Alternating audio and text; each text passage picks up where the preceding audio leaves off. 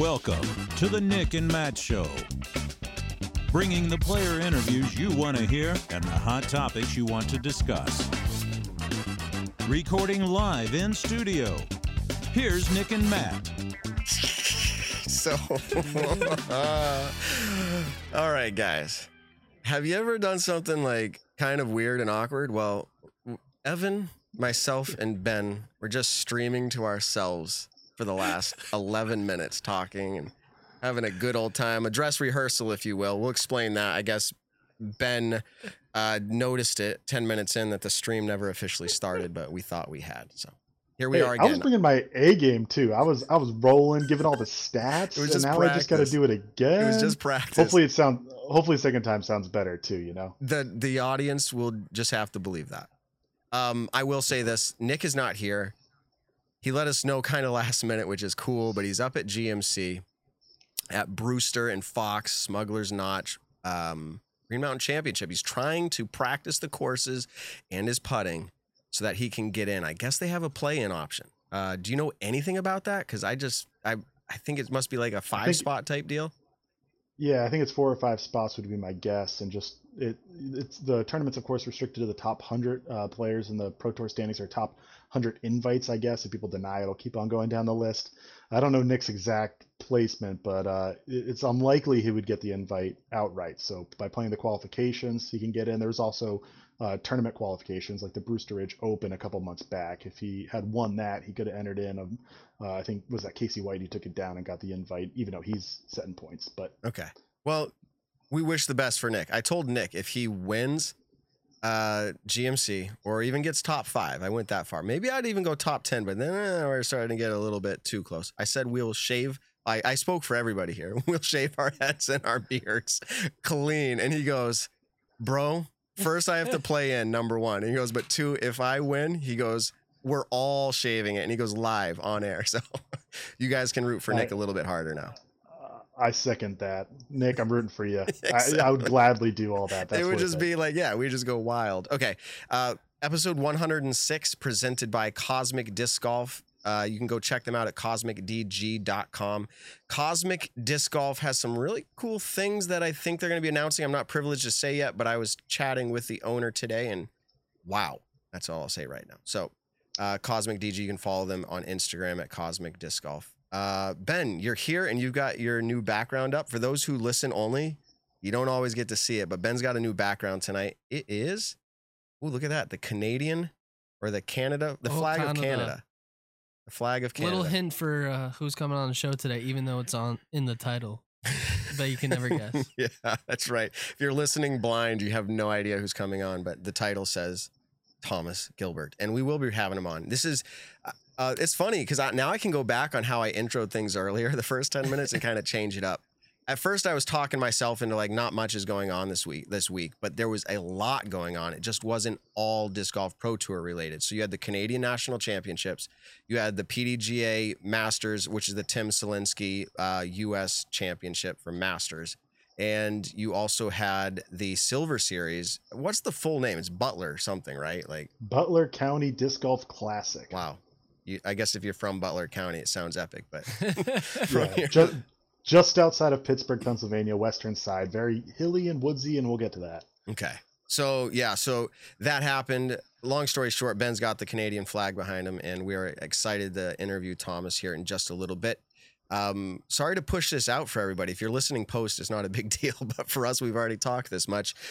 So let's go ahead and jump into a little bit of the stats. Evan, go ahead. I was like, Where are we at now? I've done this before. Go ahead. Yeah, starting with Butler County. It was a Disc Golf Pro Tour Silver Series event. The last regular season event, you could say, the last Silver Series event. So last time to get points before the playoffs, where the field starts to shrink. Points matter a lot more, though, so we'll see a lot more movement. But Krista Tatar takes it down. A pretty dominant victory. Her 3rd win in a row. She won Des Moines, an Elite Series event, the World Championships, of course, just a weekend ago, which was a major, and now a Silver Series event, a little bit of a trifecta of tiers.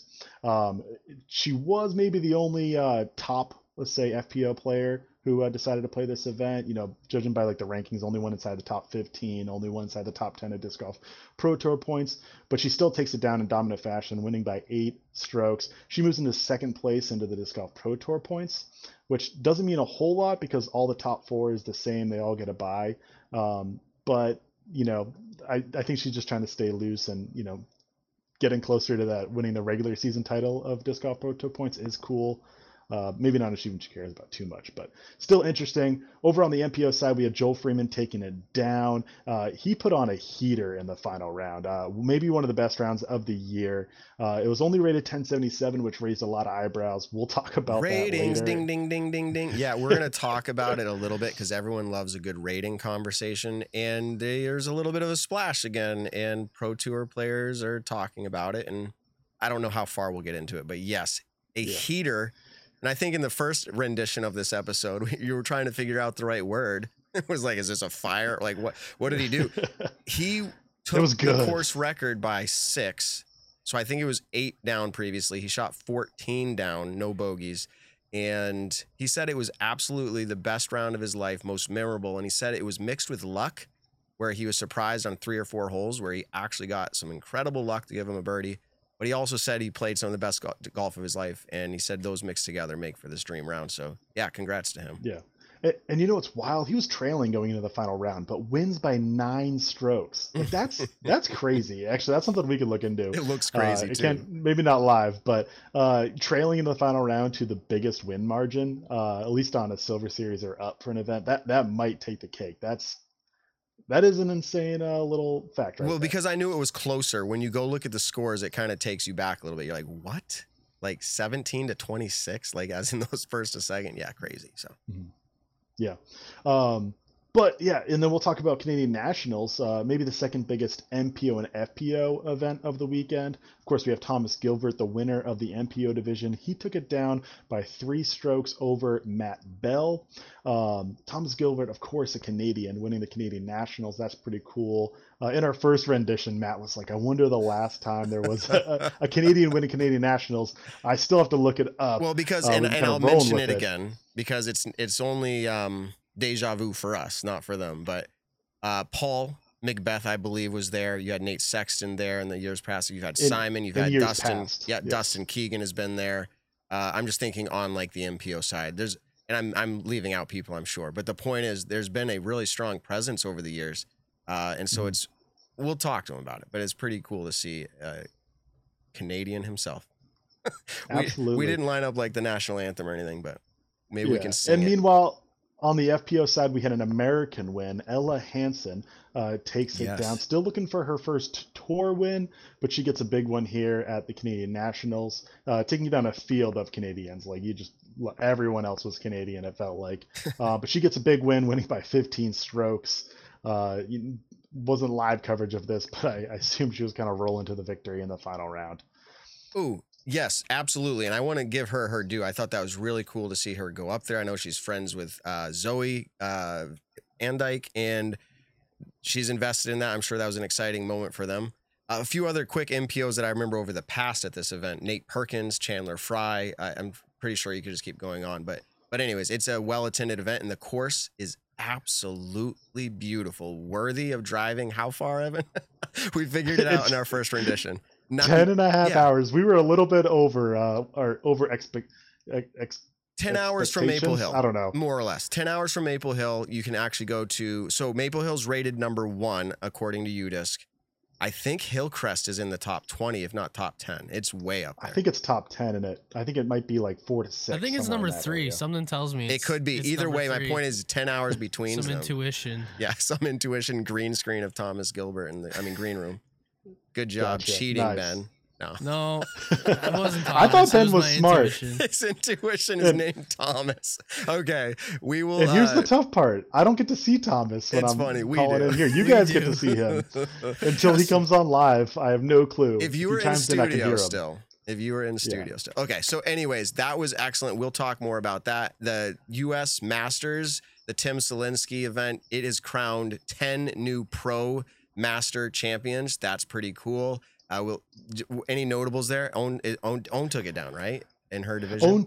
Own took it down in FP40. That's her third major of any kind of level. Junior, age protected, master, which is age protected. Juliana or open. Korver. Yep, Juliana Korver takes down her 9th major. Barry Schultz takes it down in MP50, his 16th major. He's the most winningest of all the winners this past week. Also, Dr. Rick Vokes takes down MP70. I mean, that's just amazing that you have that division of athletes still. How Good about for them. MP65? Chuck Kennedy, the creator of the rating system, third place in MP65. Let's see what he rated. What? All of his rounds are 1,070? How could that be? I'm just kidding. I get it. Goodness. Just kidding. So that's cool. Chuck, you were one of our first guests. If you're listening, we appreciate it. We just know that the rating system has given people a lot of heartache. Yeah, like it drives discussion. That's all we can do, right? Yep. So anyways, the point is a lot did happen, but the Pro Tour itself was on hold because Simon Lizotte got married. Congratulations to them. Congratulations to Simon and Natalia and their son Emmett, of course, part of the wedding. It was really spectacular. I did make it. What a privilege and an honor it was to be a part of that. Okay. Let's talk really quickly here about this wonderful product that I used throughout the whole weekend, Ben, and I tried to beat you with. It increases my confidence and my grip, but it did not let me throw further than you on a lot of the holes. So this is DG Max Wax. This product is so good. It literally, I reached for it in the slot where I put my mini. I rub my fingers on it, pull it out, kind of rub my fingers together. It is perfect. I don't know how to say it any other way. I absolutely love it. It doesn't last like through a whole round. Like it starts to wear off and it's fine because then I just get a little bit more and I just keep it perfect. Just keep it perfect. If I don't want it, you can rub it off pretty easily. Long story short, DG Max Wax enhances your grip. You can use the code Nick and Matt over at dgmaxwax.com. They also have the smaller version that you can stick in your pocket called Snapstick. Pretty fun word there, huh? Snapstick. So anyways, I love the product. I use it regularly. And I just alluded to the fact that Ben can still throw further, but that's because he's throwing like 100 feet further than me. Ben is smashing. He's doing good. So work hard. Hard work pays off. All right. This is going to be a little bit more low key show. So let's not make it boring, but low key. Let's make it chill. Let's go ahead and bring in the guest of the hour, of the night, of the weekend. One of them. We can't allude from everybody else, but Thomas Gilbert on the show. Excited to have you. Welcome to the show, Thomas. And did Ben do you good with that flag behind him? Oh yeah, I love that. I love the flag. Oh yeah. Okay, awesome. So, how many years have you played the Canadian National Championship? And in the recent past, it's all been up there on PEI, correct? Yes. So the last 3 Canadian Nationals have been in PEI. I played 4 of them. So in 2017, it was in Toronto, which is my hometown, and I played that, but I was still like fresh in MPO at that point. Okay. And what's your best finish before this weekend? 3rd in 2019. Okay. 3rd in 2019. So congratulations on taking it down. It looked to me like when I did a review of the scores that you were able to come into the final round. You had to play, and I don't mean to bring it up, but hole 18, did you get a 7? I did, yeah. So, I took a double bogey in the par 5 in the last hole. Okay, but so I have a tiny story around that. Yeah, go ahead, because I was going to ask you to enhance that, yeah. So I kind of downward spiraled from like hole 15 and on. And on the tee pad of hole 15, I don't know what it was, but for some reason when I went to throw my drive, my finger shifted, something happened, and I cut my fingernails now, but the nail bed bent completely back, and I had to like throw with a modified grip for the rest of the round because it was painful to like grip with the normal pressure on a disc. And so I think it was more mental than actual physical, where just like I was afraid to grip it and like do it again. And so I think that kind of like messed me up in the last couple holes coming down the stretch. But luckily I had a big enough cushion that I wasn't like super stressed where I was like, oh my God, I'm going to lose now because my fingers hurt. And Yeah, so you had a big that was cushion. that was a little hiccup coming down the stretch, but it didn't matter too much because I had a 6-stroke lead. That's so people are probably like, Matt, horrible interview. You started out, oh, you took a 7 on hole 18. But where I was going with that is because I was looking at the scores and I was like, it didn't matter. Like you had a strong lead. It didn't matter. You could coast your way in at that point. And maybe it didn't feel that way, but like that's what you were able to do. But so congratulations on that. What does it mean to you when it comes to the fact that that's the Canadian Nationals, that's your country, and you did it? I mean, what does it feel like to you? It feels amazing. I mean, it's honestly a title that I've been chasing for the past 4 or 5 years now. I think it's a really important title for me as a Canadian. It really I've been probably the top Canadian for the last 3 or 4 years, but now I finally have the actual title to prove it.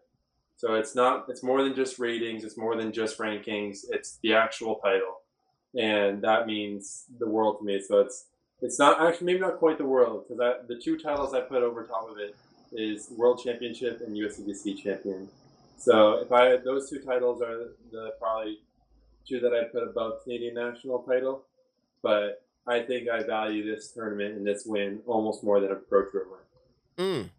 Almost more. You sure you don't want to go more? No, it's hard. I'm debating in my head a little bit. I was like, I'll get more recognition for a Pro Tour win, but I think to myself as a Canadian, the Canadian National title is extremely important. Yeah, for sure. Now, I'm thinking out loud here about this. Like, we don't refer to, U.S. citizens when they're playing disc golf as like, oh, you're the American playing disc golf. Like here, I think if a player went up there, they might say that, but like, I feel like you are kind of just referred to as the Canadian, like on tour. It's like, that's who you are, but like, we're a global sport, but like, you're still referred to like that way. Like, have you noticed that? Like, you're the identity in a lot of ways for Canada. I know there's a few others, but like, you are like the guy. Yeah. I mean, especially throughout the pandemic, I was the only representative from Canada for a long time. I was the only person able to get down there and fully tour throughout the entire pandemic. And so I think that representation from Canada kind of solidified myself. And it's a huge honor to represent a country. Like it's a really cool feeling to have the support of a nation rooting you on, cheering for you, trying to represent them at all the big elite events that we play on the tour. So it's, a very cool feeling and a huge honor for myself. Mm-hmm. So we got Evan here, Stat Mando. We can put him up too on camera. We don't have to keep him in the closet, but is like any stats that stand out? You knew Thomas was coming on, but I didn't set you up for any of this stuff. But what do you got for stats, Evan? Yeah, I mean, you had an incredible start to the year. I mean, I think you had 3 top 10s, including silvers. And then you had your European stretch in the middle where you got a win and, of course, a lot of top 10s. But your last 4 events, it's been a little bit lower. I think they're their 4 worst events. I'm not trying to throw you in the spotlight here, but like, does winning Canadian Nationals kind of like spark your season to kind of finish the rest of the year strong when we're hitting some of the biggest events of the year? Yeah, I think so. I mean, if you look at my season last year, I don't know what it is. I don't know if I'm just getting burnt out kind of in that like second third of the season. But I had like a good start to my season, and then I kind of, after the West Coast swing, usually kind of burn out a little bit, and I had the same kind of stretch between Deglow and Idlewild last year. And then I came up to Canada and won the Ontario Provincial Championship, and then I got, I think, like 20th or something at GMC, and then 9th at Maple Hill MVP Open. And so I think, and I'm hoping as well, that this win sparks a good rest of the season and good finish for my year. Okay. And then I want to bring it back to the talk about the European swing in the center. What kind of made you want to go play extra events in Europe? I mean, I think from all the North Americans, you probably played the most events in Europe this year. Mm-hmm. So what sparked that decision? And then just talk about how it felt being over there for, like a couple months, it seemed. Yeah, it was fantastic. I was out there for 6 weeks. I started after the Beaver State Fling. I flew out to Sweden, and that started my 6-week stretch of playing in Sweden, Finland, Estonia, Norway, and then back over to Finland. and it was just a really cool opportunity. I said to myself at the beginning of the year, I've never been to Europe ever for disc golf or non-disc golf, and to seem like it seemed weird to me to just go to Europe, play PCS Sula Open and European Open, be super rushed, have a crazy schedule, only have so many days of practice, and kind of like rush the experience of a lifetime. So I decided to skip out on the 2 Elite Series, the Preserve and Idlewild, and really just enjoy my time in Europe, make the most of the experience, get to know the Europeans really well, play in multiple different countries. And I think that I was very happy with that decision. I think I'll be doing it again next year. Awesome. Yeah, traveling and playing disc golf is something that a lot of people dream of doing. Some people take advantage of the opportunity depending on the place they are in life. For you, I'm just curious. I mean, you mentioned this, like disc golf, how do I put it? I'll let you say the words, I guess, but disc golf seems to be a grind for those who aren't like having the $1 million contracts or winning every weekend.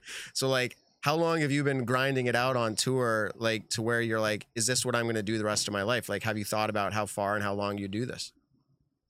Yeah, I mean, I for sure have my next 4 years planned out because I have currently a 5-year work visa that allows me to be in the States full time, tour, stay as long as I need to. So that's for sure the plan is to go until the end of 2026 and tour full time, see how good I can get in disc golf, and really just do it to the max. And then I think I will probably lower my season schedule a little bit, not do quite as many events. I think by the end of this year, I think I'll have like 40 events played, and that's just a lot of weekends. Wow. That's a lot of time throughout the year just grinding and playing tournaments week in and week out. And it definitely, there's a sense of burnout that you get from playing tournaments, and it's exhausting. The mental toughness you need to have throughout an entire tournament to be able to finish at a top level. It gets pretty exhausting, and it's something that obviously I don't take for granted. I have an amazing job. It's a dream come true for me to be able to play disc golf and do it as a career. But it's definitely a balance of like, I need to really think hard about how much mental energy I'm putting into my job, because just as any other job in the world, you can easily get burnt out if you work too hard. So I think next year, focusing and taking a little bit of time between events to give a full week and a half, 2 weeks of time to focus on one event instead of focusing on one event for 4 days in a row, or like 3 days of practice and then the entire tournament, and then going immediately to another place and doing that whole thing over again. It's pretty exhausting. So spacing it out next year, I think, will make it a bit easier on myself, but also hopefully improve my play too.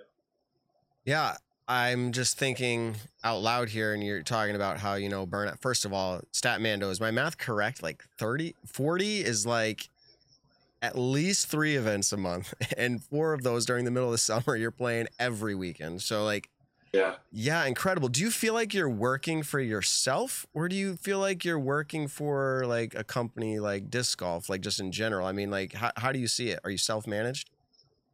I would say so. Yeah, I think it's very self-driven. Like the reason I want to play all these tournaments is because I think they're all very cool events in very different locations, and I like to experience all those different places and see what each place has to offer. I like to give a lot of tournaments a chance to impress me, and I kind of I'm still in the stages where it's like, oh yeah, I want to try everything. Like, let's do it. Go big or go home kind of thing. But I definitely am learning that that's not the best way to approach it at all times, especially if you're taking it to the full level of professionalism. You need to kind of give yourself some time to recharge and power up for the ones that matter to you the most.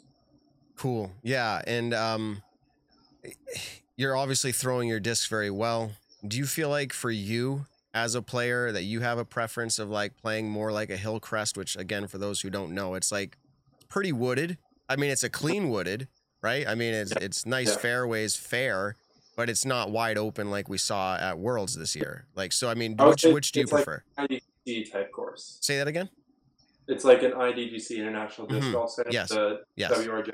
I would say like that's probably the closest relation course that people know of. Great. That Hillcrest plays like. Great point there. So like, which do you prefer, like that style, or do you prefer like more open bomber style? I prefer the wooded style. I prefer like the manicured fairways, so like not kind of gimmicky, which I know was some of the criticism of even the tournament, Butler County this weekend, that some of the fairways were just too tight and too wooded and gimmicky lines. But this had very distinguished, very fair, very attackable lines, and you know what shot you're trying to execute. And I think it's really rewarding to hit your line and hit the intended line on a hole. It's, I think, a way more rewarding feeling than kind of like throwing your hyzer in bounds on an open field in a kind of open course like that. So even though I throw far and a lot of people think it's to my advantage to go play bomber courses, I actually rather enjoy the more wooded hitting your line kind of style courses. It's interesting. A lot of players say that, and maybe it's not becoming so interesting to say that because maybe it's just the fact. A lot of players really like that. But interesting conversation is that it doesn't seem like that's like it's going to be both. It seems like the future of the sport is both. But awesome. Someone in the chat, I'm going to shout out one question out of the chat now, and if another good one pops up, I'll do it. They said, ask him about being second in the Euro Tour standings and if that means anything to you. Did you know that? Yes, yeah. So actually that was brought up the tournament after my whole European swing at D-Glow. I was on the skins match on GK Pro, and they brought that up to my attention. I was like, hey, you're second in the Euro Tour standings. Like, how does that feel? And like, I didn't realize that that I was in that position up until they told me. And it was just, kind of the way the ball fell, or like the cards fell. And I played really, really well at the 3 events that I played on the Euro Tour. And I think I got first, third, and sixth, I believe, at those 3 Euro Tour events. And so it all came together where that put me high in the standings. I think I was second to Jakob Samarad, who we all know from his really good performance at the Sula Open. Mm-hmm. And it was a kind of surprise, but a really cool honor as well to be so high up there in the Euro Tour standings for the time that I spent out there. It made it also kind of feel even more worthwhile to me to be out there and commit to the tour like that.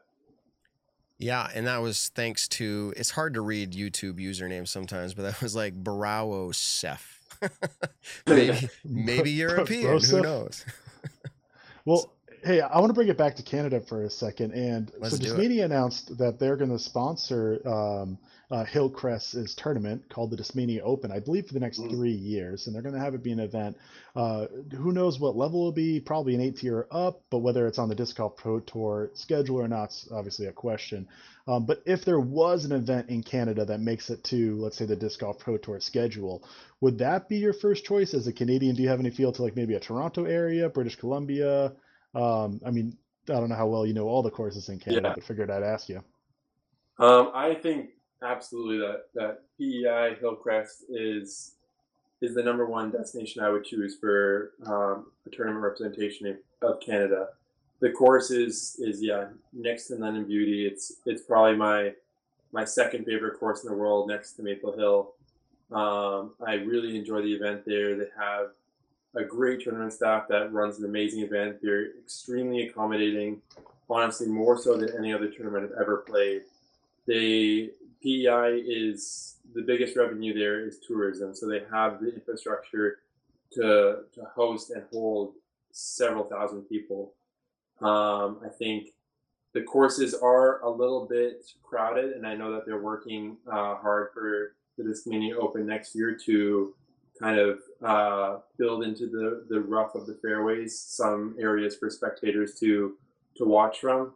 And I know that the second course that we played, Rose Valley, is on an amazing property. I think it was freshly put in this year, I believe, and so it still has a little bit of work to be, I think, at the Pro Tour like world class level. But I think they have they have what it takes for sure. And I know there's discussions on bringing it onto the tour, and I'm all for it. So, I mean, I love the courses. I love the place. I think many touring pros would too, and I think the fans would enjoy watching the action there as well. I was already trying to tell Evan in our pre-show that we did. Apparently, he's like, I got to go up there, and I'm like, absolutely. I was able to do it with my wife 3 or 4 years ago and play in the tournament on the AM side, and the course was just so magical, right? I mean, there's holes that are just like, it's just fun to look at, and then you're like, I get to throw a frisbee on this hole. Like, it's so cool. Like they put ponds in, like, yeah, maybe artificial, but the way they did them was just right. Like, there's a lot of good stuff to it. There was another course up there. Did you guys, they used to involve a course called Huckett. Is that still used? Yes, that is still used. That was used for the AM side and I believe Masters side at the tournament. It's still a fantastic course. They had some damages from the hurricane in 2019. I actually wasn't able to play it this year, but I heard it's still in great condition, really fun to play. I think a very good tournament. I know that Ben Smith, who's the tournament director and main guy that organizes the whole event up there, really enjoys Rose Valley and sees the potential in that course. And I think that's going to be their focus for a second course in the future, because I think it has the most room to expand and really have an impact for a world caliber course in the future. Okay, I'm going to bring it back now from Canada, Evan. We're just going to toss it back and forth across country lines. Which, by the way, you don't have to tell us your address, but are you in Canada right now, or did you make it back to the U.S.? Yes, I am actually about a half hour away from the border of Vermont, and I'm in Quebec with host Julian Kinville, who is another player up here in Canada. And yeah, we're going to ride down there tomorrow morning, get some practice in. He's actually playing the qualifier that you had mentioned that Nick is getting ready for, and so he's going to see if he can qualify for the tournament as well. Do you have more information than us? Is it like a 5-spot or a 4-spot qualifier type deal? Like everyone plays, who the top 4 get in kind of a thing? I think so. I think that's the format. Okay. Top 4 scorers qualify into the tournament. Its tee times ran between, I think, like 7:30 a.m. and 10 a.m. or something, and yeah, it's just the kind of, you go out USCGC style, you play, best score gets to go in the tournament. So yeah, be pretty fun. Cool. So to see.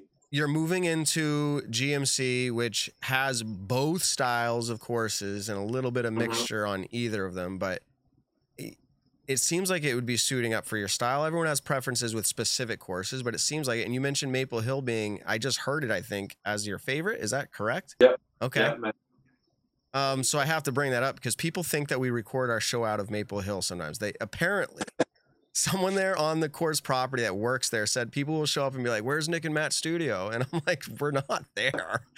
Like, they're looking in the pro shop. Anyways, but no. So Maple Hill, it's coming up, and I hate to ask this question without knowing the answer, but are you going to be able to qualify into Maple Hill for sure, kind of a thing? Or are you having to play good at GMC? Yeah. I'm in 36th place at the moment in the Pro Tour point standing, and so these events actually are kind of important for me because I have to hopefully get into the top 30. So I'm a secured spot for the Pro Tour finale. Yeah, like I kind of said, I played really well at these courses last year. They're honestly my 2 favorite events, probably on the U.S. tour, on the Pro Tour. So, yeah, really, really amazing courses and events, and I'm very excited to play them, especially after getting a little confidence boost of a nice 1050 average from Canadian Nationals. Okay, well, you're not alone when you talk about favorite courses. There's a whole bunch of you pro touring players who are like, love Smuggler's Notch, love Maple Hill. So we're excited to hear that, especially us coming out of the East Coast, that these courses are showing off. And to hop in for a second, with the Silver Series event happening, let me center. With the Silver Series event happening last week, someone passed you, so you're at Marweed, so you're actually down to 37th. You're the first one out of the play-in. But of course, we have 2 more events, and there's going to be a lot of shakeup happening there. Yeah. But there's, like you were saying, the top 30 are automatically qualified into it. You have the next, I think, 5 or 6 get a play-in, but Eagle Command is going to be one of those because he won an Elite Series or Major. So he'll be in the play-in, and I think it's 4 or 5 besides that. I don't have the exact number, but I have you as the first one out as it stands right this second. All right. That's a little bit of extra motivation to play well this weekend. There you go. Baby. Just leave it up to Statmando to drop the bombs. Think of Evan's face. Yeah. What he just said. I don't know if that's going to help. But well, it depends what he's thinking of your face for. Anyway. All right. Never mind. So, we've gotten to this point where we didn't set you up for this, but we're going to play a game if you don't mind sticking around. And it's just a game about disc golf history. If you've ever heard it before, it's called Stat or Fiction. You want to play? Yeah, absolutely. All right, let's do it. Evan, let's go. Stat or Fiction, presented by Statmando. And intern Ben Kenny's, repping the Canadian flag there as his background. He's going to play as well. Good job getting the points to 0, Ben. Evan, Thomas, do you know the rules more or less? You got to guess true or false kind of a deal? Yep. Okay. Yep. That's right. Big fan of the show. That's right. Big fan. I think I remember we did a Brody Smith interview, and you were in the background watching the Nick and Matt show, and I don't remember how that came up. I think that was last year sometime. Anyways, yeah. Glad to have you on, and now you get to play the game. Evan, take it away. Well, I debated throwing it in last second, but Steve sent me a message, and there have been 3 previous Canadians to win the Canadian Nationals across both open divisions. So this is not a stat or fiction, but I'm just sharing some stats. Right. Lane King won it in 2015, and then you had Martin Hendel in 2017 before Thomas Gilbert in 2022. You also had Kristen Tatar win it in 2019. So it's 3 Canadians out of 8, but 4 internationals out of 8 previous. When was the last Canadian winner or international? 2019, which was Nate Sexton and Kristen Tatar. So it usually happens every other year. I'm assuming it was COVID related. No, I guess I meant like Kristen Tatar's not Canadian and neither is Nate Sexton. I'm saying like the last Canadian. 2017 was Martin Hendel. Okay. Yeah. Well, good job. But let's bring it into he's just setting us up. He's like, these are all stats. Stat. Now he's like, let's play the stats tree. Let's play the game now. Here we go. Whoa, okay, apparently. But thanks to Steve for sending me the Canadian Nationals, if I didn't say that. But thanks to Carl from Statmando for getting me a bunch of these Canadian-themed stat or fictions. So, all right. This first part, I'm going to give you a lead into the stat. Thomas Gilbert has completed 45 Elite Series or Major rounds this year in 2022. 45 rounds.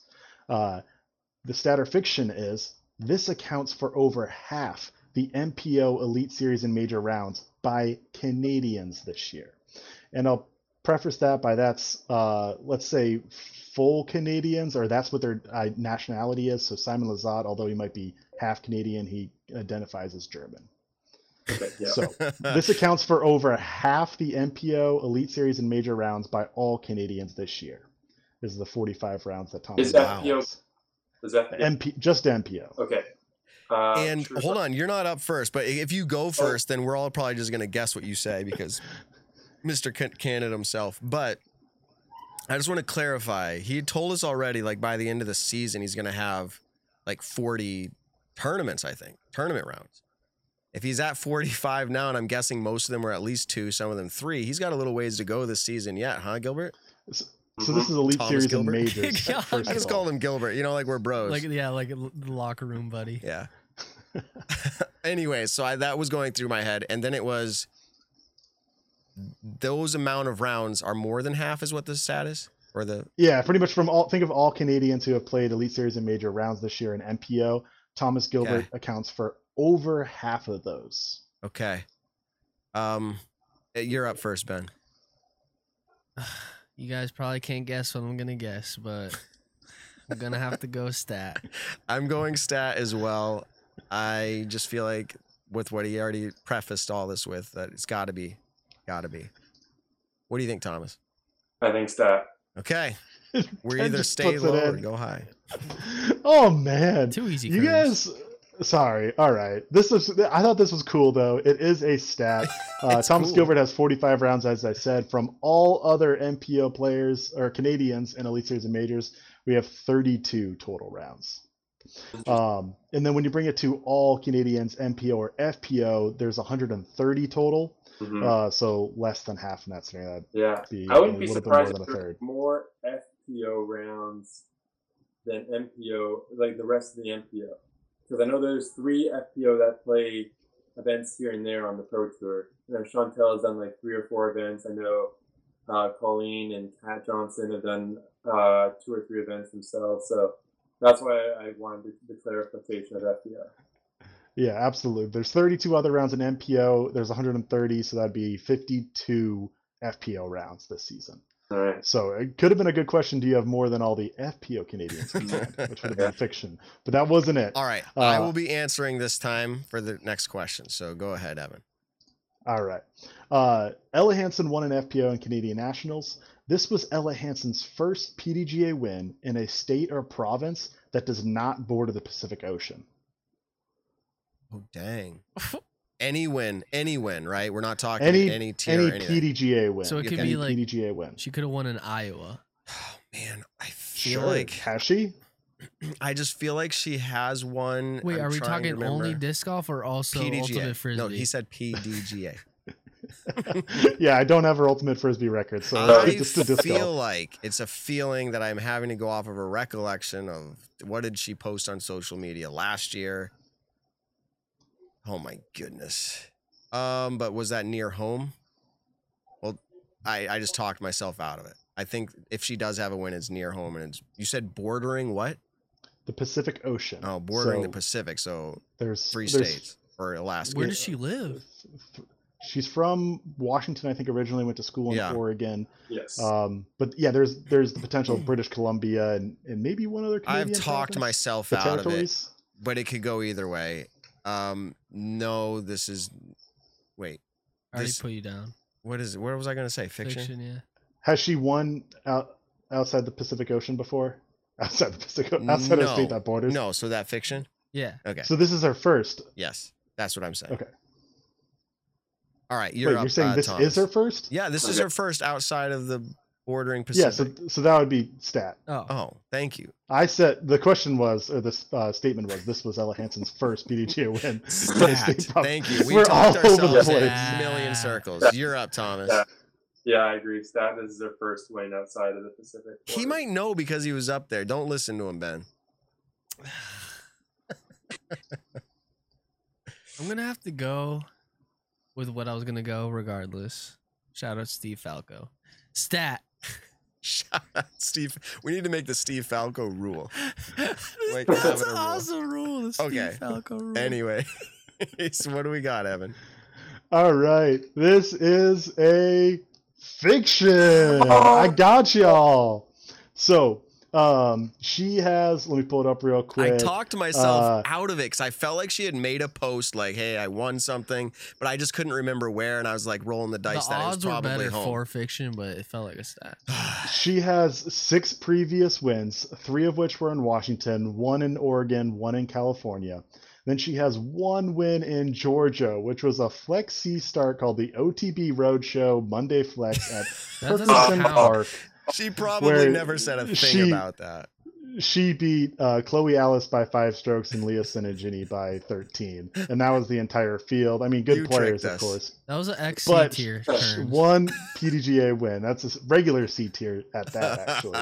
Anyways, So. good job. Point to Evan. We're still all tied up at 1. We got question 3. And this one, if you think it's going to massively give it away, like Thomas has an advantage, we'll just start first. But otherwise, it's going to Thomas. All right.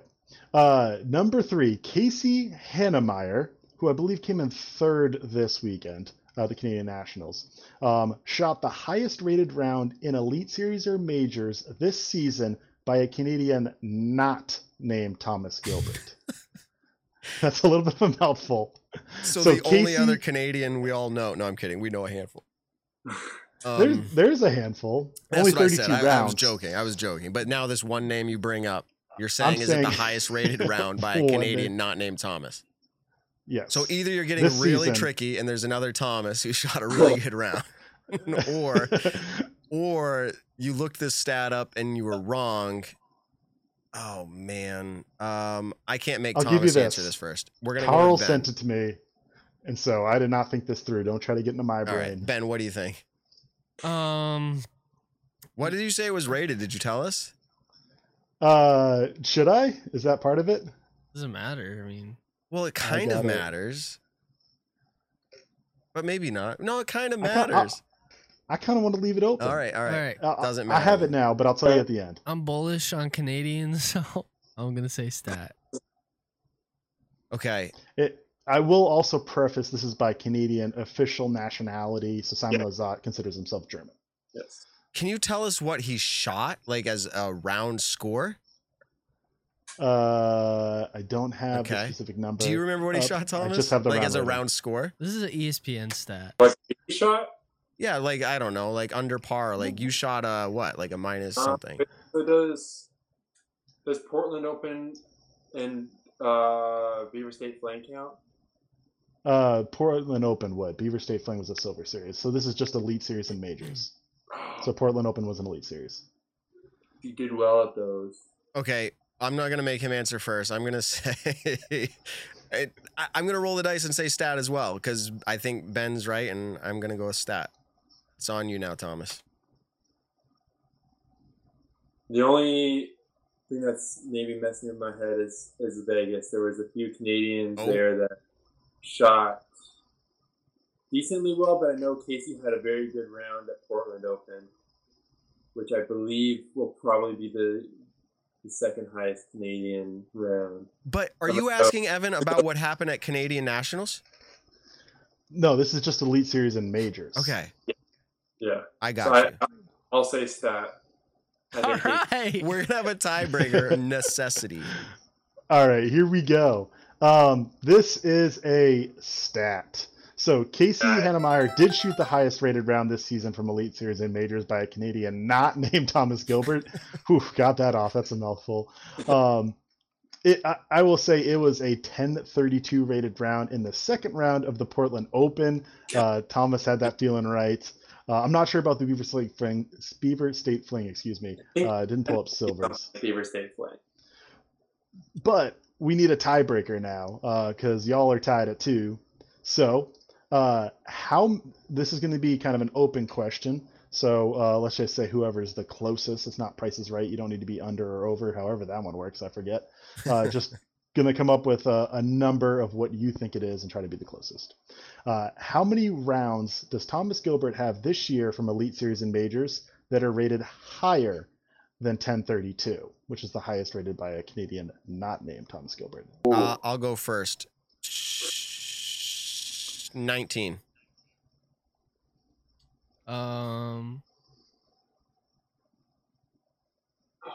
Yeah, Ben, go. This is from Elite Series and Majors only. Just to continue. Maybe talking. I guess a little high. Wait, so no ultimate frisbee? Just no ultimate frisbee. answer the question. 7. It can be 7. any state. Doesn't have to be bordering the Pacific Ocean. I said 19. Oh, you offended Thomas. Oh no! All right, no, you got locked in with your 7. Go ahead, Thomas. I'm gonna guess Over or under on what I guessed. over what you guessed. Okay. All right, so I picked a low ball. Who's closest? What number did you say? Wait, Thomas, you said over 19 this year? Yes, Yeah, over so 9. he says 20. I What number did you guess? 32. I guess 22. Okay, 22. 22. All right. Drum roll. I have 10 rounds from Thomas Gilbert that are 1032 or higher. Which I'm trusting Carl here. This is how the game was invented. It was like such a horrible stat. Thomas is never coming on our show again. He's like, your Pro Tour ranking. I mean, 1032 is like insane, so I don't know. Yeah, you could have had 20 something above 1030. I need to pull it up. Real quick, Thomas, but what is your rating right now? What is your rating right now? 1025. Okay. And my rating was 1029 earlier in this year because I was averaging 1040 somethings for like 3 or 4 for like 10 rounds. I guess so. I guess only 10 rounds. But this is specifically specifically he's talking elites and majors. So maybe you played some that were not. Yeah, maybe so. Well, I guess I won again. Yeah, because 7's the closest. Yeah, wow, man, my math was off there. Here we go. All right, let's get out of the game segment here and let's wrap this up. So We were really excited to have you on tonight and beat you at a game about Canadian stats and represent the Canadian flag. And it was a good time. I thought this was spectacular. Been following your game for quite a while. How are you feeling with your sponsorships? Anything big coming up? You're unhappy? You want to throw in the towel? What? Like, no, you're good? Yeah. I quit disc golf. Everything's all done. But no, I'm very excited for the future. I mean, like I said, I think this tournament's going to be a little bit of a spark, hopefully for the final bit of the season. And yeah, I mean, the contract and all that kind of stuff. I mean, all I'll say is I don't have anything really in the works yet, but I do know that this is my contract year, so who knows where things go from there. Apparently, you just need a contract And year. now, for a Nick and Matt Show exclusive. Exclusive. Where This you is going? Yeah. He's Tell like, us. I guess this is a contract year. That's why you won, right? I mean, you're trying to show your value. Yeah, trying to build a resume. All right, this is my guess. Back to Innova. Ben just comes out. Give yourself the fire take. Oh, you can't. Tour Series. Getting sponsored by the country of Canada. Let's go. Let's go. The country of By Canada. Justin Trudeau. Let's go. Well, we were, like I said, we're excited to have you on tonight. Glad it worked out. Sorry to make you sit through the first 10 minutes of us introing the show. That's only happened maybe 3 other times, but 106 episodes, not too bad, but you had to sit through that one. All right, so your next event is GMC. You're playing it, and then you're going to Maple, and we're going I'll to be root there for you. Yeah. with Kearns at GMC. All right. Well, Yeah. that is true. But before Thomas, you drop, I got to say 1033 rated rounds this year of all events, 29 total. So that's closer to the number you were thinking. Wow. There was 12 from let's say, tour events, which includes the European tours as well. You had 5 from silvers, 2 in specifically Euro tours. 2 of the silvers were actually Sula, which was a Euro tour. Yeah. Then I think it was all 3 rounds at the Canadian Nationals, or at least 2. All Yep. 3 rounds. All 3 rounds. I think. Well, when you ended up saying, like, these are like tour, elite, major, I was like, ooh, I think I overguessed. But anyways. Yeah, I don't think I consider that in as much. Because I was thinking, like, okay, I played 110 rounds this year. I think I have over at least half, like, about half of them are above my rating, and then 32, and then, okay, so it's like about 22 or so. Unfortunately, that's not the way Statmando does math, but that's the way I do math. No. I do math Yeah. that way Yup. all the time. They're like, you're wrong, Matt. You're wrong. Wait, one Yeah. more question. What's the secret to shooting a hot round at Maple Hill? I shot +7, Matt shot +10. Show us the ways. How'd you shoot so good at golds? You gotta have a hot start. You have to have one friend doing good and rooting you on. You have to do one friend that's completely blowing up, and you're just like, okay, thank God it's not me. And then it just like all the pieces fall together, and you're shooting the hot round. And realistically, you got to be able to throw farther than me. You got to be able to throw farther to do that. So, That helps too. yeah, we really appreciate you coming on. We'll see you at these events coming up, and we're rooting for you, man. All right, yeah, All right. sounds good. Have a You good guys one. there. He's out. Dude. All right, everybody. Thomas Gilbert trying to get the exclusive out of him. He said it's a contract year, so I mean, Hey, that's something. It's something. I mean, we're going to start making shows talking about who's going where and the possibilities, and let the rumors fly. Okay, no, I'm kidding. Man, we're not that close to the off season. I don't want to get into that stuff yet. We got so much disc golf left. Okay, so this was going to be a shorter show. Some of you may be sad, and when I say shorter, you all just smiled slowly, saying, "Those are the famous words before they go another hour." But so let's just see where we get. First of all, I want to talk about trydiscs.com. Has anybody tried that yet? If you have in the chat, let us know. Did you find something you liked? What's a disc that we should look for live on air right now? Ooh. Try discs. Ooh, What- how about a glow Z zone? Okay, I'm going to punch that in. Why? No, we should do something like rare that people like That they want, we like go- a full tilt, because those just Oh. got released. So I'm just going to punch in tilt right now. I could type in full tilt. I'm just Or gonna... yeah, just do tilt. Are you saying you want to go on display? On the display? No, no, no, Oh, no. okay, I'm just okay. doing it live while we talk. Or you could do it live. I don't... So you can look up a disc and then it's going to search all these retailers, 170 plus retailers. It's going to check out and see if it can find the disc you're looking for. But not only is it going to search all retailers, it's going to also be able to do, there's a whole disc flight matrix, which is awesome. Every disc ever produced for PDGA, out of production, tracker, interesting. I'm looking for that for my ESP comments, so I got to use that tool right now. Limited edition ESP comments. Yeah, exactly. I don't have enough time to do this all during this discussion about Tri discs, but this is a real prize, as I've said in previous weeks. It looks for you across all retailers and tells you where and what, and then it has a simple button to let you click to buy it. So my computer is broken right now, so I can't tell you if it found the tilt, but it's because we're streaming so much high quality content. Yes. It's an incredible tool. If you feel like, hey, I want a disc that's similar, but I want it in a different brand, it will do that for you. You can say, here's how far I throw, and here's my skill level, and it's going to find you the right disc, and it's going to find you across all manufacturers and say, why didn't you try one of these? If you like that, you do this. It's just a really cool website. If you haven't tried it out, please, there's a link inside the description for this podcast, but you can also just go straight to tridisc.com. Use the link. It lets him know it came from us. Otherwise, he's just going to have to look and guess that when we talk about it, he gets more, people looking at it. And that's what we want. We want to support disc golf startups, and an amazing tool like this deserves it. Tridisc.com. No codes, no nothing. In fact, they'll give you the codes, right? Right, Ben? True. They'll give you the codes that give you money off. You can find the best retailer. I was looking for free shipping and a 10% off code, and I found it. I forget which one, but Let's go. I found it. So it tells you how much they ship for too. So free shipping too, which is sick. It tells you what stores do free shipping. It's cool. Tridisc.com. Which I said like 7 times already. And you know what I'll never forget is the owner's name, Azim. Tyler. Oh yeah, Tyler. Remember that whole yes, that was hilarious. debacle? We're gonna make a a blooper reel very soon. Man, that one was like the ghost of my body left me when he's like, this is a mistake. And I'm like, who are you? Like, my head could not put it all together. I've already explained it 100 times. Azim, we like your product. We think everyone should check it out. Tridisc.com. Okay. Let's go. Let's do this. What matters? Let's keep it on the shorter side because we're already going over with our double intro and everything. What's like on the line with the playoffs here? Like Paul's already locked it. There's a few others. Ricky's probably locked in. There's players that are locked in. I think the top 3 FPO are even not quite locked into like final round bye, but like they're locked in pretty good. Like who are the players that we're looking at that are like, that we should watch for, that have like a story to be told? Like I sat down with Nate Perkins at the wedding this past weekend and I said, hey, like, are you in?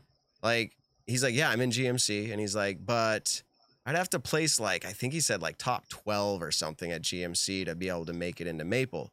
So like what players are not even making it into Maple if they don't play well? Do we have that list? We don't need to go like 50 down the list. I just mean like a general, like who's who. Evan can get that. His query. I can get whatever you want. So yeah, I'm looking at a few different things right now. For Maple Hill, it's top 72 in MPO and top 36 in FPO. Okay. Plus qualifiers. And that's also like if people opt out, it's going to keep on going down the list. But for the fun of the game, let's keep it strict to top 72, except I'm going to do top 73 in MPO because Nicola Castro is suspended for the rest of the season, but he still has Disc Golf Pro Tour points. But Paul Ulibarri is sitting at 73rd right now, so he is the last in, so to speak, at MVP Open. Of course, GMC is going to shake things up like crazy. But below him, there's, a lot of names that people are going to recognize, but who might not be, you wouldn't guess them to be locks, but I mean, like Noah Five-Ash, Austin Turner, Justin Rozak, Dylan Horse, who's been having really good play lately, took Nick to a playoff and won. And then what did he just do this last weekend? He was top 10 at Butler County. Yep, top 10. You said Austin Hannum, right? Or did you say Austin Turner? Okay. I was going to say Austin Hannum. He's been like doing great. Another name is Scott Stokely. He's sitting at 101 right now. And he is not looking likely for MVP, but he is sitting in the last spot with the Nico suspension to GMC. Andrew Fish is sitting outside, but he qualified to MVP Open via the Greater Hartford Open, winning that over Paul Kranz this weekend. But I think the biggest name that's on the outside of MVP and the Pro Tour Championship is Nathan Queen, who's sitting in the 94th right now, dropped one spot because I don't think he played Butler County. He's going to play GMC. He could get a lot of points if he placed well at GMC, but it's still like a monumental comeback to try to get into MVP or the Pro Tour Championship. Yeah, and so Paul mentioned on our show last week, he's like, let me get this out of the way. I think I said this. Our Apple podcast account right now, for some reason, and this one hopefully syncs up, but it hasn't been syncing since we did Aaron Gossage. Something broke. And I've reached out to Apple Podcasts. We have a ticket in. We're waiting. It seems like Spotify's working again. And most other like podcast, like generic platforms that reach out and just find podcasts wherever they are, like those are all working. But the Paul McBeth interview, if you're listening to this one and it's not on Apple Podcast, then you probably don't use Apple Podcast. But this is I don't know how to get the message out there to those people. Paul McBeth interview's up, and he said the playoffs ultimately don't mean anything to him. They have like almost no value to him. And I think that's accurate. Like he can't leave a clinched position for finals, right? Yeah, and I agree. Well, I'll go into the officially clinched, locked in, can't do worse. You have the top three in MPO who are clinched to the semifinals. So that's Paul McBeth in number one, Ricky Wysocki and Calvin Heimberg as number 2 and 3. They're locked into the semifinals. That's the top 8 in MPO. That's not changing no matter if they drop, finish last, does not matter for the next 2 events, or even USDGC, because USDGC does not count for points, by the way. It's just the last 2 playoff events, being GMC and MVP. But yeah, those top 3 are clinched, and then up to 6 is clinched for the quarterfinals, which would be Gannon Burr, Chris Dickerson, and Simon Lazat. So they all have 1 bye. The top 3 at least have 2 byes, but you got to assume that Gannon Burr, Chris Dickerson, and Simon Lazat probably will get that. The top 8, Simon has like a 130-point lead over Chris Clemens. Not 130, a little less than that, 115. So if Simon just does moderately well in the players above him, they should get into that top 8 position. But on the FPO side, it is getting interesting. So the top 4 get a bye to the semifinals. Nobody's clinched yet, but you got to assume, by all things considered, that Paige Pierce, Kristen Tatar, and Katrina Allen will get those first 3 spots. They haven't officially clinched it, but looking pretty likely. The real story is getting that 4th spot, and it's going to be so exciting. People have to be glued to their seats, and hopefully the message gets out there well enough. But Valerie Mandojano, Owen Scoggins, and Missy Gannon are all battling for that number 4 spot, which means a ton because that's the bye to semifinals. Otherwise, they're playing in the first round. Valerie Mandojano sitting at 824 points, Owen Scoggins at 817, and Missy Gannon at 794. The wildest thing to be is none of those players played Butler County. Missy Gannon could have gotten full points, and of course it would have been hard to get all 25 when Kristen Tatar was in the field. Honestly, they're probably looking at a 2nd place finish at best, which I don't know. It's a quarter of the points, and it would have been 85. So whatever a quarter of 85 is, I'm not that good at brain math right now, but 21 and a half. Is that it? Nice. I don't know. Look at that. Something like that. 21-ish points. So that was like if Missy Gannon played and gotten 2nd, she could have been right on Valerie Mandojano's tail for 4th place, but she took it off, which you can't put a price tag on rest. That's different for everyone. So maybe that is really important. But also GMC and MVP are 125 points for the winner. So like 25% more than a normal Elite Series. They count full. There's no drops for these 2 playoff events. So if Missy Gannon just beats Valerie Mandojano both times, then maybe she gets it, and it beats Owen as well, of course. But either way, these next 2 events are going to be exciting for that crucial 4th spot. I like that. And I would like to see in years to come, and I know the Pro Tour usually pilots things without it being perfect. Remember the All-Star match? It got better the 2nd year. You'd have to believe playoffs are going to get better the 2nd year because they're going to realize like what people want to see. And I think one of the things we'd like to see is a story being told here. And if you have your best player saying nothing matters to me in the playoffs, I get it. It's like a buy in a way. They've earned it. But I would like to see the story shift then to where even cameras just follow the players who it really matters on. Make it a true playoff event to where, in that sense, like we want to see that story. This putt matters because if he misses this putt, he's out. If he hits it, he's in. Like, even if he's 50th down on the list of players in like the event, like that's a cool story. I'd like to see that stuff. So this year's playoffs are kind of but we'll see.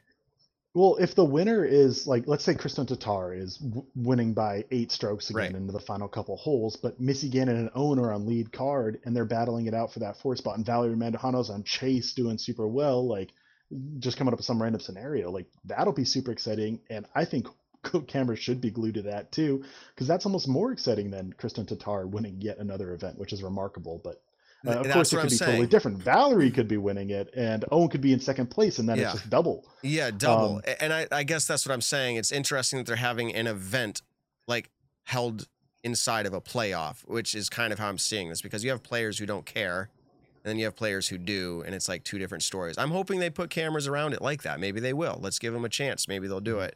But so that's coming up, and then MVP Open. Great. Awesome. So I'm thinking out loud here, and I was just thinking about like how we're attending the event and all that. Anyways, long story short, I'll figure that out. We'll bring a friend along of the Nick and Matt show probably during MVP Open. We'll figure that out. Let's talk. We already talked a lot about all this stuff, ratings, and let's make this one quick. If Nick was here, he'd say, "We're not even going to talk about it. We've done that enough." Here's the thing.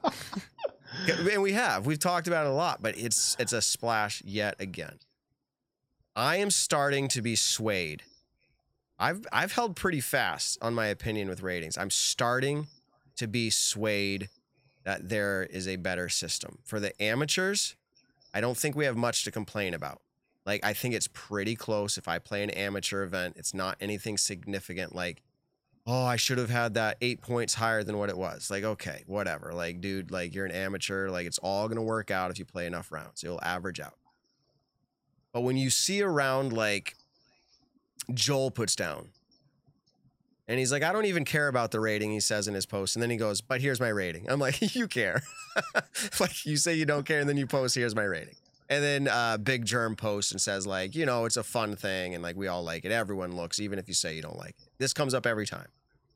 But for Joel Freeman's round, and there's another one that came up somewhere else too, but for Joel Freeman's round, between him and I feel like 2nd place that round, what was the rating difference there? I'm gonna have to pull that up. Do you happen to have that between Joel and Chandler? I can pull it up. I'm stat crando. If someone wants to look that up, what the rating difference was.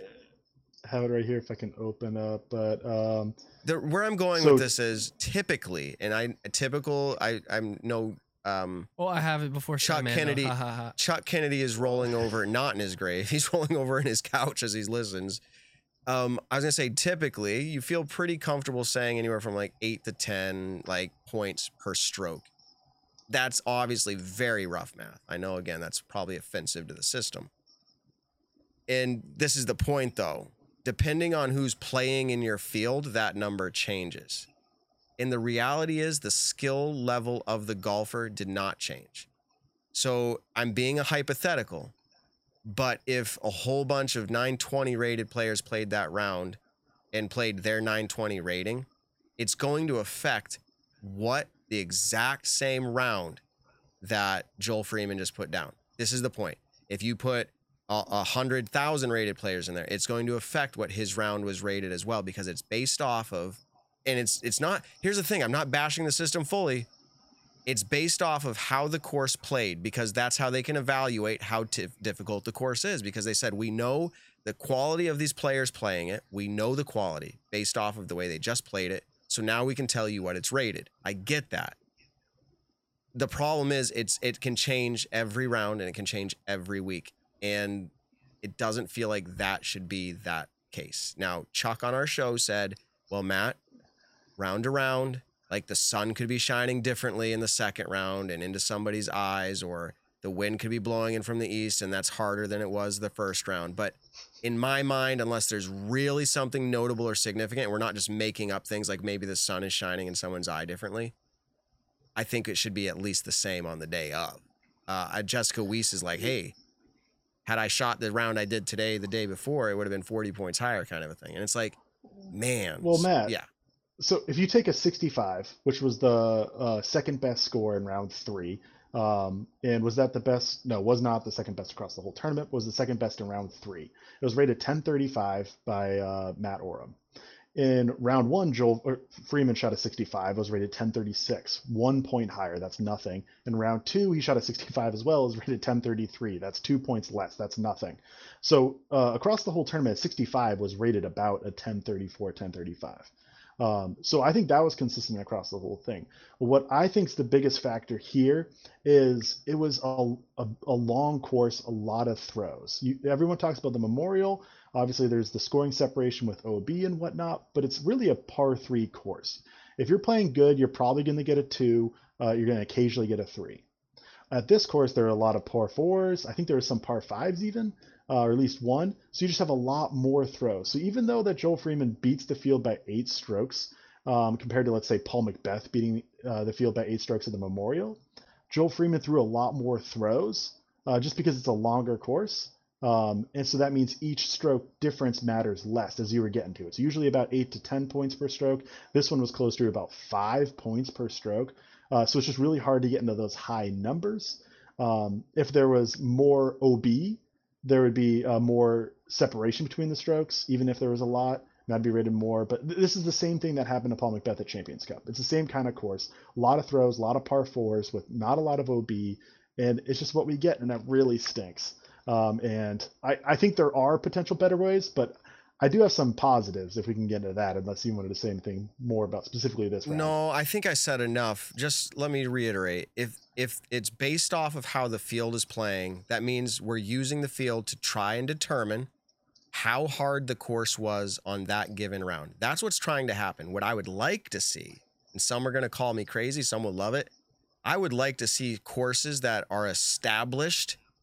We have generally a good idea, and you can have a course committee that comes together and says, here's what 1,000 is without any notable like weather or atmospheric changes. Like, here's what 1,000 is. When I walk up to Maple Hill, it will tell me the red layout, if you shoot par, is like 930. If you go to the white layout, if you shoot par, it's like 950 or something. And like, that's my point. Like, I would like to see that. Now, is it perfect?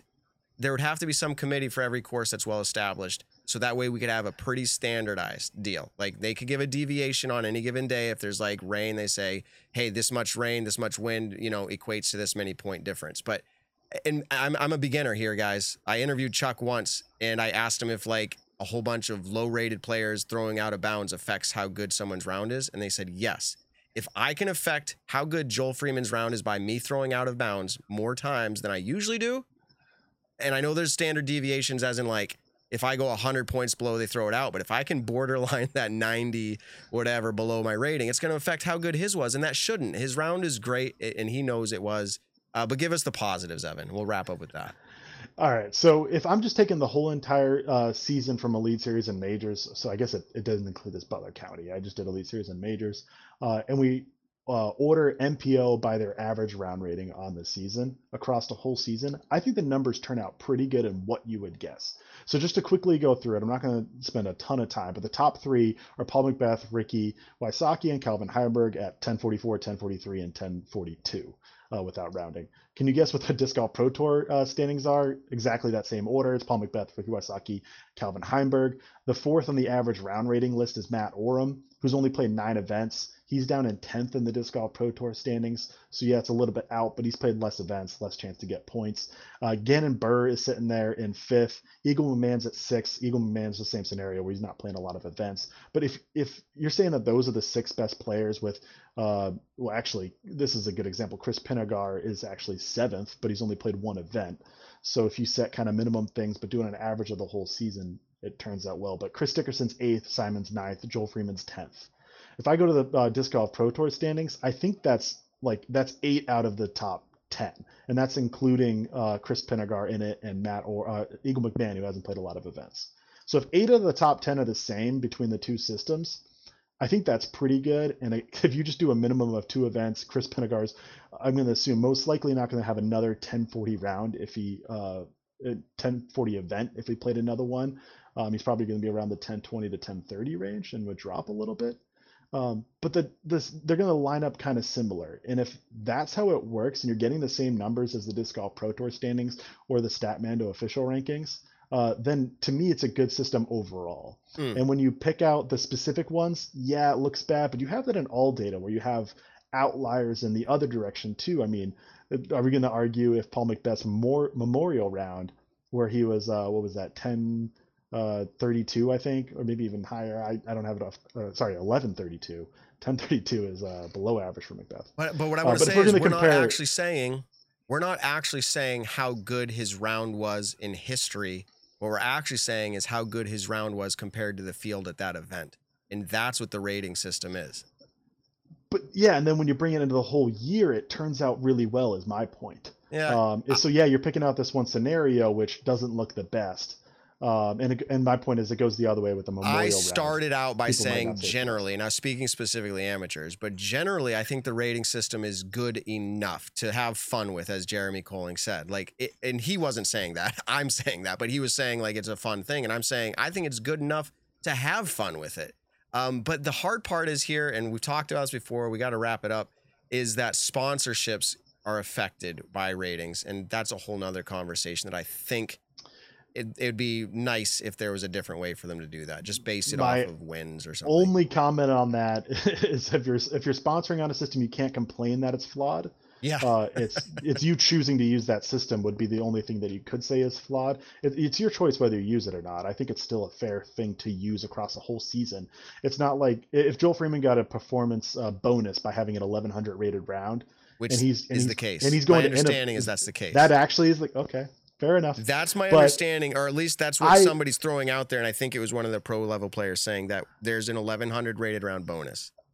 Okay, I would personally hope for winning a silver series outweighs all. That's of what I'm 1100 saying. rated round. I don't even know his name. I apologize, but someone threw an 1100 rated round earlier this year at like a C tier in Virginia. It was the same weekend as the Memorial. You can go look it up. That one, like, that's awesome. Innova, if he was sponsored by Innova, he could get a huge bonus. But that, like, no, I don't even know his name. And other people don't even know about this. So if sponsorship's based solely on that, I'd rather win a silver series where now Joel has his name out with Innova everywhere. No, it's true. And he's getting a lot of attention for this win, and the rating can be part of that's fine. Maybe giving him more attention. Do I get any bonus or sponsorships? Because I thought I shot like 1,020 something one time ever. That was pretty cool. That's like an 1100 rated round for any amateur. Well, I was just going to say, it was actually almost 100 over my rating at the time. And now we're getting, again, too deep. Do they throw out overrated? Like if I shot way above my rate? Only if you shoot way below. No, and that's, I mean, I could dive into this for an hour, and I'm sure done. Like one of the Statmanda researchers could dive into it too. They drop they drop your lowest ratings, but keep your highest rating ones. So that's one of the things that could potentially cause inflation over time. Absolutely. Steve Dodge wanted me to ask about that when Chuck was on the show, and we did. And he's Chuck, again, like you, I'd hang out with you. It seems fun, and I would love to talk and debate everything because I'll give you the benefit of the doubt. But man, you answer questions so sneakily that I can't be sure if I'm actually getting the honest truth or not. Chuck, we like you. All right. Let's wrap it up. We were going to make it short. It's kind of an off-weekish thing. Nick's not Evan here. just went off. He went Went off. We already did 10 minutes Let's extra go. that nobody else heard. We did. But I have to get off quickly so I can apply my Hempfield Botanicals. Oh. This is the muscle recovery thing in this little pump bottle here. Watch, I think I can get it to focus. Don't do that. Well, actually, you could do that in the mouth if you want, Ben. Like hot sauce. All right, if we get 10,000 viewers, I'll put Hempfield Botanicals in my mouth right now. They actually have. I don't know if they'd recommend that. Well, I think they said it's cool, but yeah. For 10,000 viewers, It would cool your mouth down, wouldn't it? Like this cooling on contact one. I'd eat the chapstick. I would not suggest it. And I feel like their official stance is they would not suggest it. Okay, But probably accurate. They're probably officially they're going to say no, but you could. And I know that they have drops as well, CBD drops. I do not have those and use them, but I think they're very interesting, and I would definitely check them out. For all different things, go to hempfieldbotanicals.com. Check it out. They have the salve also, which is in my hand, and I'm showing on camera. See if I can get it to focus. Boop. Little container. This is the small one. You're going to order probably a lot larger. This is just for my desk when I talk about it. The salve is for your more intense, focused areas, whether it's pain or soreness. I guess that's the same thing, but you're going to apply it to those spots. Maybe even trauma. I remember getting hit with a disc from far away, and I applied it to that area, and it felt better. Hempfield Botanicals, great supporter of the show. Would you go support them? If you're already using something else, use them on your next one. Code Nick and Matt will get you 20% off. That's a big. All right, we made it. And can I say that our listeners can trust us with almost everything? Maybe not stats always. That's where the game came from. Maybe not with, we'll just leave it with stats. No, I'm kidding. Actually, I think on a normal episode, you can trust 100% of the stats. That's right. And that's right. I'm just joking. When I was interviewed recently by Tyler, who came on our show, anyways, when I was interviewed by Tyler, he said something along the lines of like, Matt, Evan Kearns coming on your show as Stat Man, though, is really taking your show to the next level. He's like, what did it take to make this happen? Or how did you, come to be? And I was like, wait a second. I was like, you think Stat Mando takes the show to the next level? Nick and Matt brought Stat Mando to the next level. No. Come on now. No, I said, you really think that? And I started interviewing him, and he's like, yes, absolutely. And I'm like, awesome. Like, this is great feedback. So, and I said, Evan, if you happen to be listening, when everyone else comes searching for you to be on their podcast, I always tell you we'll figure out a way to raise your pay. It won't be much, maybe a bag of jerky here and there, but we'll figure it out. So. Facts. I get paid more than Evan in jerky. I could have used all these invites that I had to turn down. Yes. Oh man, I could turn that around into a raise. Yes, you could do that. Right. Yeah, absolutely. You could start your own podcast. I think Statmando has something on the sunrise, or the horizon, the sunrise. Something on the sunrise. Yep, that's about right. Down. It's the opposite. But what I was going to say is you can trust us, and here's where I'm going. For the past 6 weeks or so, we've had a listener of the show who's in the know, I'm leaving their name anonymous, reach out and tell us about all the cool finale location stuff for the Pro Tour, keeping us in the loop, a source, if you will. And we were right. It was just announced this week that Nevins, the Disc Golf Pro Tour Championship finale location, Nevins County, I think, or something along those lines, just like we had Butler, it's something, or Nevins Community Disc Golf or whatever. People don't know much about it. You can go look it up. It's where the finale is happening. My only takeaway is here, I wish that the Pro Tour would lock in a private venue forever as the right place. And, I mean, make it the right place.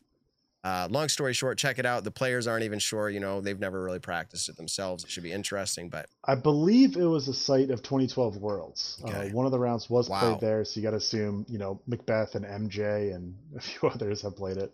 It's going to be modified, I heard, a little bit, slightly, all that, because, 2012 is pretty outdated compared to today's standards, but absolutely, it's going to be up and ready to go, cameras, live feed, the whole thing. I just wanted to say you can trust us when we announce something on here. We're not trying to guess at it. If we say it's real, we think it's real, so. But hey, I'm stoked it's sticking in Charlotte. I think it's a phenomenal final location. I mean, the amount of disc golf in Charlotte's incredible. They do a great job as a whole entire city and community. Well deserved, and I think a great spot to kind of have the end of the season. Yes, so stay tuned. If Nick makes it in, watch him in GMC, because if he wins, we're all shaving our heads and our beards. So you root for him really hard, and hopefully me and Kearns will get to spectate him. Yeah, I might be able to. I don't think I am, but if I do, we'll all three up there. That'd and then, but MVP, if you're coming out to the event, I'll be there. Please come over and say hi. We love meeting in person because you get to listen to us. You get to know us. We do not get to know you or anything about you, and we'd love to do that. I'll be vending there, so I'll be on near hole 1. So intern Ben, just yell intern Ben, and he'll come running, and he'll say fishing equipment or for the Northeast Disc Golf Expo. The what? Northeast Disc Golf Expo. How do they find out information on that? AnyDiscGolfExpo.com, presented by Maple Hill, sponsored by 978. Any Disc Golf Expo. Disc Golf 978. Yep. .com. Yes, it's the first disc golf convention in the Northeast. So next year, March I'll be there. 18th and 19th. I'll be there. You guys are actually on our main page. It says appearances. Let's go. Nick and Matt. We got to get You Nick got to commit now. was I on there? Statmando's on there as one of the vendors. So yeah, All right. I'll be vending my At own some expo. point, we're gonna have to consider adding nice little bubble characters or whatever they are, cartoon characters of you guys. We'll have to figure it out. See if I can find the same artist so it doesn't look all janky. But anyways, you guys are a big part of the show. Awesome. All right, well, let's wrap it up. Nick's not here, so I'm gonna let intern Ben close it out. Thanks for listening to the show, y'all. It was a great show. Thomas is awesome. Real cool guy. Tell someone you love him. All right. With that being Nice. said, because it was so nicely done, we hope we brought a smile to your face and we brought some attention to things you didn't know about. You found some value here. If you did, like, comment, rate, all of that good stuff. We'll see you next time, maybe out there on the course for the playoffs. Ben, you're awesome. Evan, you're awesome. Peace out, everybody.